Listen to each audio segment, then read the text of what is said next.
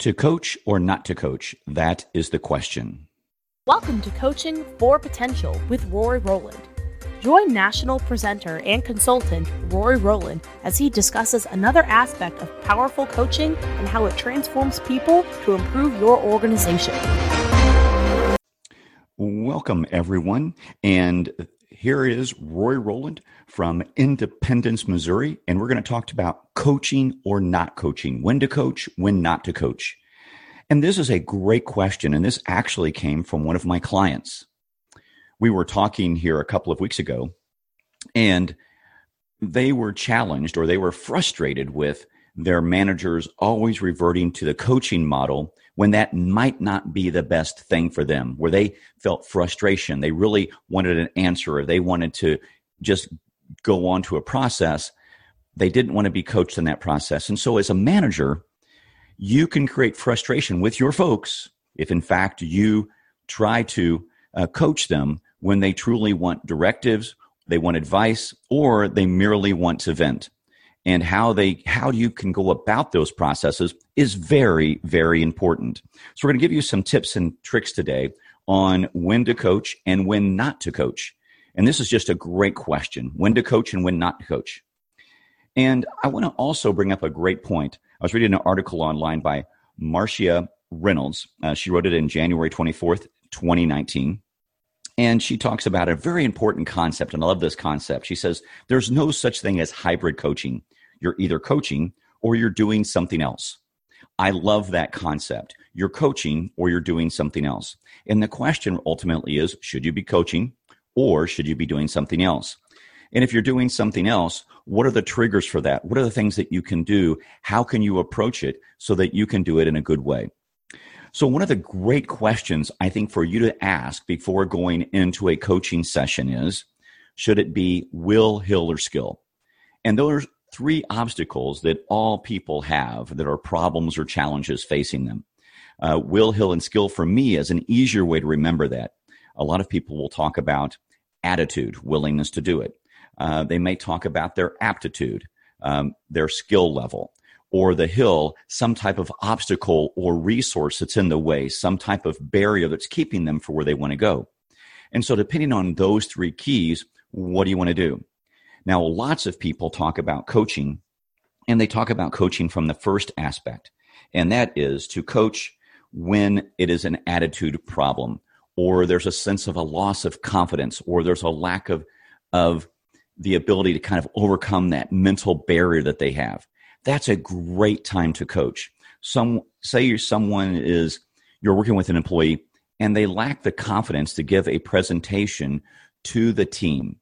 This is a great way to talk about coaching. You can coach them to have the confidence to do that. So let me give you an example of this. Say you've got an employee and they've got to give a presentation to the group. It's their responsibility, it's their duties, it's their part of the process, it's their part of the project you're doing. And they're scared to death. So they come into you and go, oh my God, I can't do this. Please save me from this incredibly challenging task. Help me solve this issue. And you bring them in, and this is a great coaching opportunity.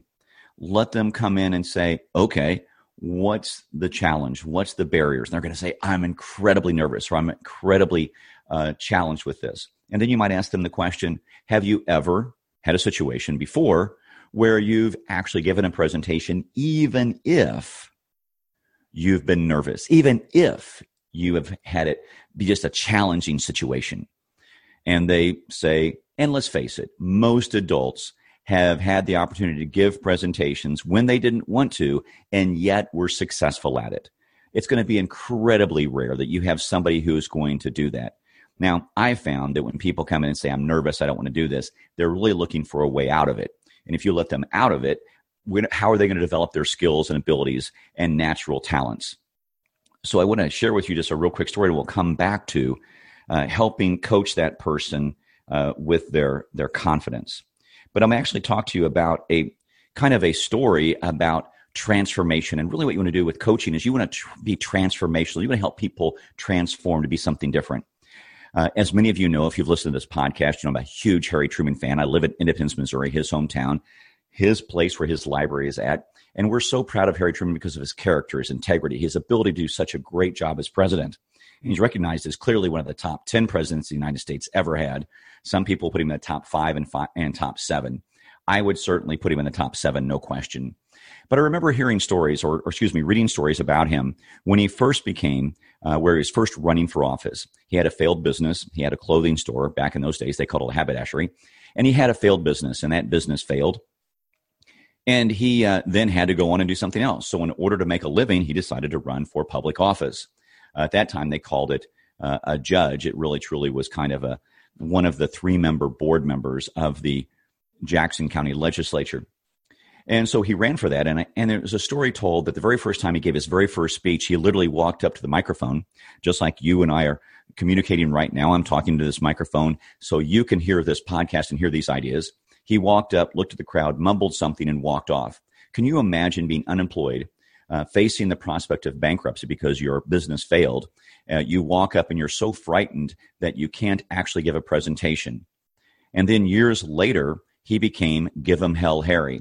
How did he transform from that moment when he was incredibly frightened and he couldn't give that presentation to the fact where he would, in fact, just give him hell on the campaign trail? And he was, in fact, elected in 1948 when many people counted him out. Some people estimate he was a 17-1 underdog in that election.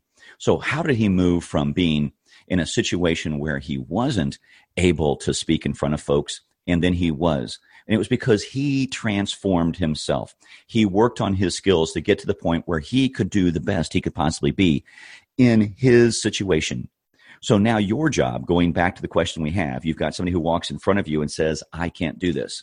Imagine it might be Harry Truman, and he says, I just lost my business. I'm at the precipice of filing for bankruptcy. I'm trying to run for this office to at least have some income to feed my family. Just imagine what it did for his ego. Just imagine the blow that he took to his self-esteem, that he was, in fact, facing these kind of prospects, and then running for public office and being so frightened at speaking that he could hardly speak. Now imagine that person's in front of you. And really what we had to do was basically get to find out where Harry Truman was natural at. When he became Give 'em Hell Harry in 1948, he was very good at memorizing things or speaking off the cuff. And what he was doing is he was trying to emulate FDR, who could read a speech and just be so incredibly eloquent.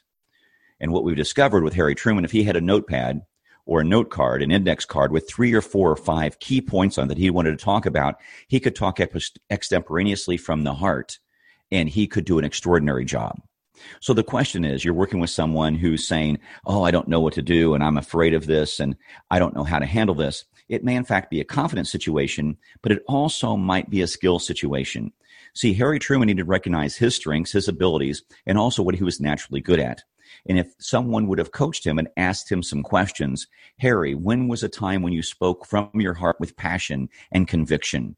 When was a time that you really felt a huge barrier there? And if he had one moment where he had some success, then follow that path. And see, now you can see that you're talking about Harry Truman's attitude. He truly wanted to speak, but his aptitude, the challenge is he didn't know how to go about the process. And you can still use coaching questions to help him improve the process. When is the time that you were successful? When was the time that you gave a speech? When was the time that you told some people something that you were passionate about? And if Harry Truman was to talk about things he was passionate about, guess what? He became Give 'em Hell Harry. But when he tried to read it off a script, he never was able to match the eloquence of FDR. So when you're working with your folks, you might want to see a situation like that. How can you help them be very, very successful in that regard? So something else might be exactly what someone needs in that coaching moment. You may need to either coach or do something else. You may need to send them to Toastmasters so they can prepare for it. You may need to pair them up with someone so they don't give the presentation by themselves. And you can ask them a question. Would you like to work with someone? And rather than you give that presentation alone, give that presentation with someone. There are a whole host of opportunities and options. And the key as a coach is to continue to go through all the options that are available to you so that you can find the greatest option for them. But a great question you can ask them too in starting out with this I don't know if I've really talked about my coaching business and my coaching process. I do very little executive coaching, some, but very little. I do hardly any life coaching, mostly as a favor to friends. Most of my business, almost 70% of my coaching business, besides training and speaking, is really truly working with senior level folks, the C-level folks, the managers and the supervisors. I want to coach the entire management team to coach. I want to change the culture of that organization. And by doing that, one of the things I've discovered is I get some pushback from supervisors or managers where the folks above them always revert to coaching rather than reverting to some other options. And one of the questions you want to ask your folks, and this is very important, is the simple question: is this a time to coach, or is there a time constraint when you need an answer right now? That's a great question. You could ask them, is the coaching appropriate, or how would you like to proceed? Now, there's an important question there. If they always say, give me the answer, they're defaulting and making you the manager again. They're making you responsible for their responsibilities. And you've got to be able to be a little careful on, are they really truly trying to get the job done right now? Or are they trying to abdicate their responsibility to you? And do they want you to do that? So that is a great question to ask. Is now coaching an opportunity to do that? Or do you want to go from a different perspective and see how it's done? So one of the keys too with coaching is this: do they have a desire to be coached? And I think that is really critical. I was working with a client this week, and I was doing some training, and they were concerned about some folks who really weren't engaged in the sales training / coaching that I was doing. And they said, what do we do with those people that are truly engaged? I say, we stay true to our goal that we're going to continue to do the training, we're going to continue to do the process, and what I see most of the time is that people come along. Through peer pressure, they feel obligated to start to be a member of the team and to tell their success stories. How did we do this well? How can we be better at it? And what can we do to be successful? So find out if there's a desire to be coached. And if there's not, focus on those folks that do want to be coached. What you want to do is move the entire middle on that bell curve. Is a manager, if you can move the middle, if you can move the bell curve to the right, and you've got better performance from your entire team and just not one or two people, wow, you've been incredibly successful. So recognize that there is a time to coach. And is coaching appropriate or not coaching? Should you? And there's sometimes when you just need to give someone the answer. If they're in a hurry and they've got a customer or a member, they're right there that they need to help, then guess what? You can ask them, do you need this information right now? Do you need me to make a decision right now? And if you do, then go ahead and work from that process. Give them the answer. A woman shared this story with me. She said she walked into her manager one day and she started to vent, and her manager started to coach. And she said, can you just stop coaching for a moment and let me vent? This is really bothering me. I've got to get this off my chest before we can move on to coaching. So she had the self-awareness to be able to tell the coach what she wanted. But your job is to watch the body language, watch their tone, watch the words that they talk about, how their shoulders slump or rise when they're talking about something. You want to be able to be so attuned to what they're saying that you can pick the right option. Should I coach at this moment, or should I, in fact, listen and let them vent? Also, if somebody, don't assume that defensiveness or hesitation means uncoachability. There are great questions you can ask when you see that sense of resistance. What are you thinking? What might be holding you back? How could I help? What do you want to see happen here? Those are all great questions that you can ask to make sure that you are, in fact, a better coach in that situation.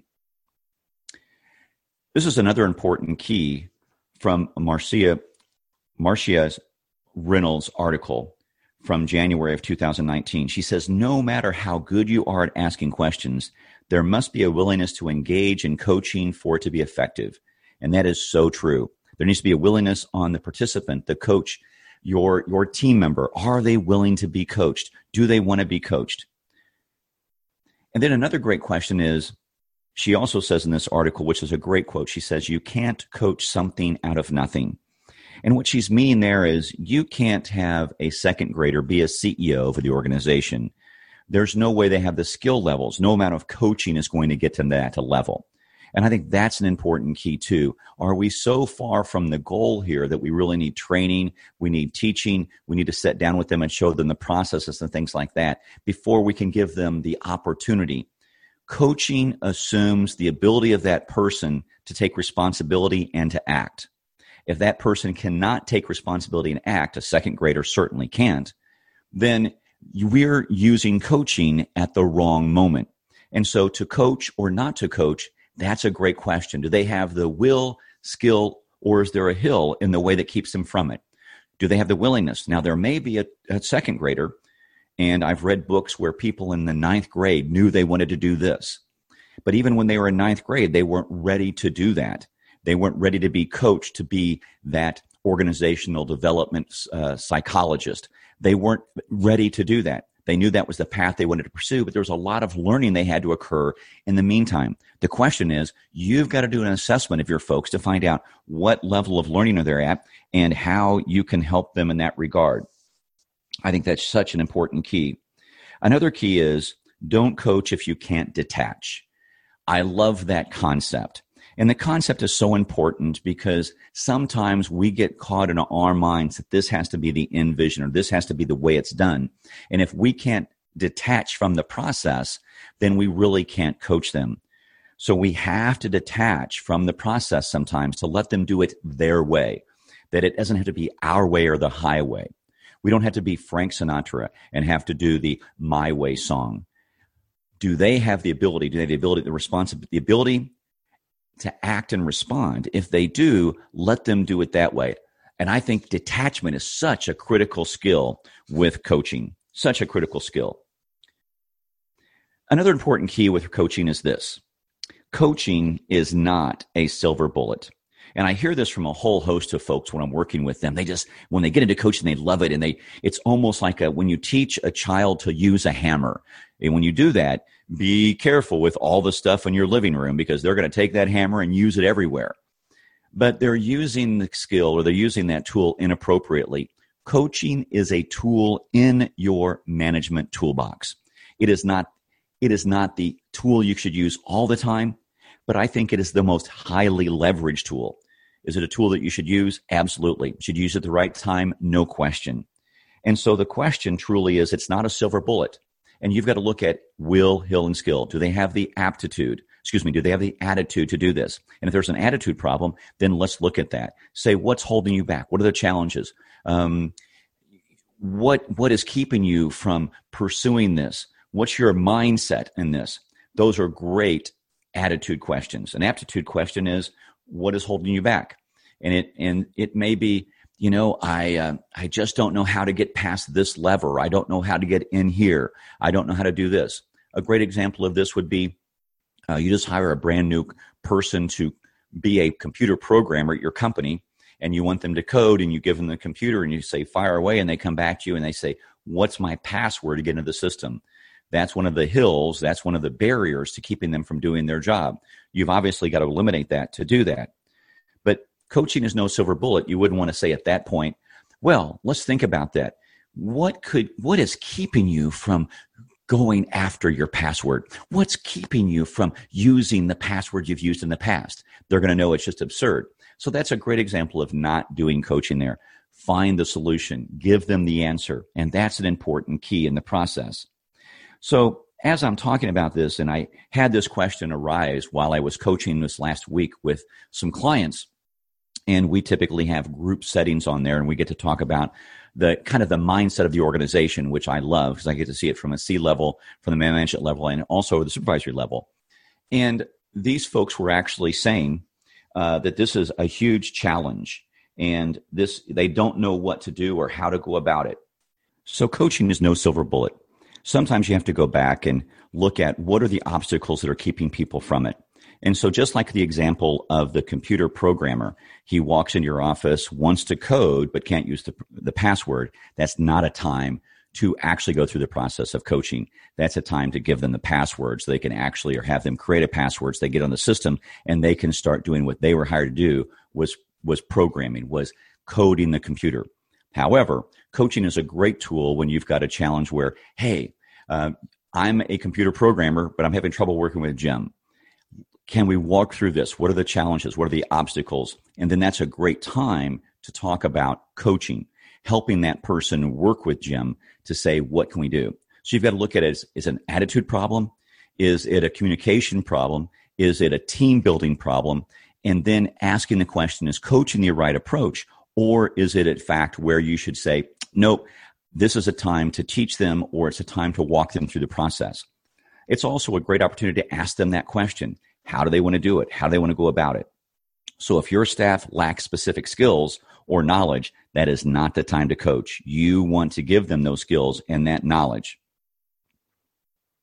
Your staff member has a lack of available resources. Guess what? Not a time to coach. You've got to get them the computer so they can go ahead and program. Your staff members aren't buying into coaching. Then have a discussion about that. What do they want to do? What do they want? How they want to proceed? Because if they don't want to be coached, guess what? You won't be successful. And also, if you're pressed for time, sometimes there is a time when you've got to give direct orders. And guess what? Direct orders are appropriate. It's almost like a 911 moment. I remember being trained on CPR, and they gave a great tip in that process.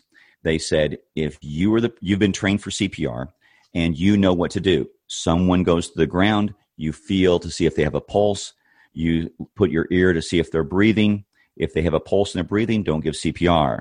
But if you don't feel pulse, guess what? Proceed with CPR. But as soon as you do that, you look at someone in the crowd and you say to them, exactly that person, you right there call 911. Because they've recognized in the past, if you don't pick someone out and you say, somebody call 911, everybody thinks somebody else will do it. You have to give a clear directive at that point. And that is not a time to coach or to coach someone through how to do CPR. That needs to be a trained skill, and you don't coach through it. And so that's a time when not to coach. But is coaching great? Absolutely. Is it one of the most powerful tools I have seen with creating organizational change and changing organizational culture? No question. I have seen organizations grow and prosper, become more profitable, become more cohesive, greater teams because they're using the skills of coaching. So what I want you to do is to take that process and use and decide when you should coach and when you shouldn't coach. If you are going to the coaching model and it's creating tremendous frustration with your team members, guess what? You may not want to coach. You may want to ask them, do you need a directive? Do you need an answer? Do you need to go about this right now? But also, if they start using that technique on you, you might want to ask the question, are they trying to get away from coaching because that requires self-analysis? It requires self-thought. But also, it's also incredibly freeing. People love to be engaged with coaching because they get to make decisions about their life, their future, and how they work in the organization more effectively. And that sense of engagement, that sense of ownership is truly freeing, and it gives them a great release. So that's something to think about today. Should you coach or should you not coach? And the reason I brought this up is because it was a real life examples from real life clients saying that sometimes their managers divert to coaching when they should be doing something else. They're a child with a hammer. They're excited about coaching and they want to do it all of the time. And you've got to use coaching just like you use a hammer. Sometimes you need to saw a piece of wood. Sometimes you need to drill a hole. And sometimes you need to use a hammer to drive the nail home. But you've got to pick the right tool at the right time so that you're most effective as a carpenter. You as a manager need to pick the most effective tool at the right time so that you can make the greatest impact in your organization and help move that middle in a positive and productive way. So I hope this has helped you think about to coach or not to coach and how that can help your organization. And so also, as a wrap up here, as you know, this podcast is brought to you by Coaching Manager University. It's a 52-module program that we've created to help you become more effective as a coach. I'm actually giving away to the first person who sends me an email and says, I want to have Coaching Manager University. Send me an email and I will give you a free scholarship to coachingmanager.university. So it's www.coachingmanager.university. And it's a great opportunity for you to learn how to use these skills more effectively so that you can make a greater impact in your organization. If you want to get a hold of me, you can email me at rory@coachingmanager.university. Love to respond to emails. And also, if you have any questions or challenges about the processes of coaching, give me a holler. Also, we're coming up on 100 episodes. And so if you have an experience where this has helped you be a more effective coach or manager, please let me know. I would love to share your thoughts or your ideas of how this program has helped you become a much better manager. So I just want to say thank you for listening to Coach or Not to Coach today with Coaching Manager University as our sponsor.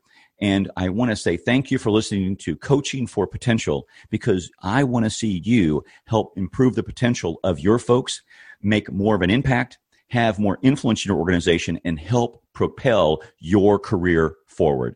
Everybody have a great day. Thank you very much. Thanks for listening to Coaching for Potential with Rory Rowland. Join us next time for another discussion about the power of coaching.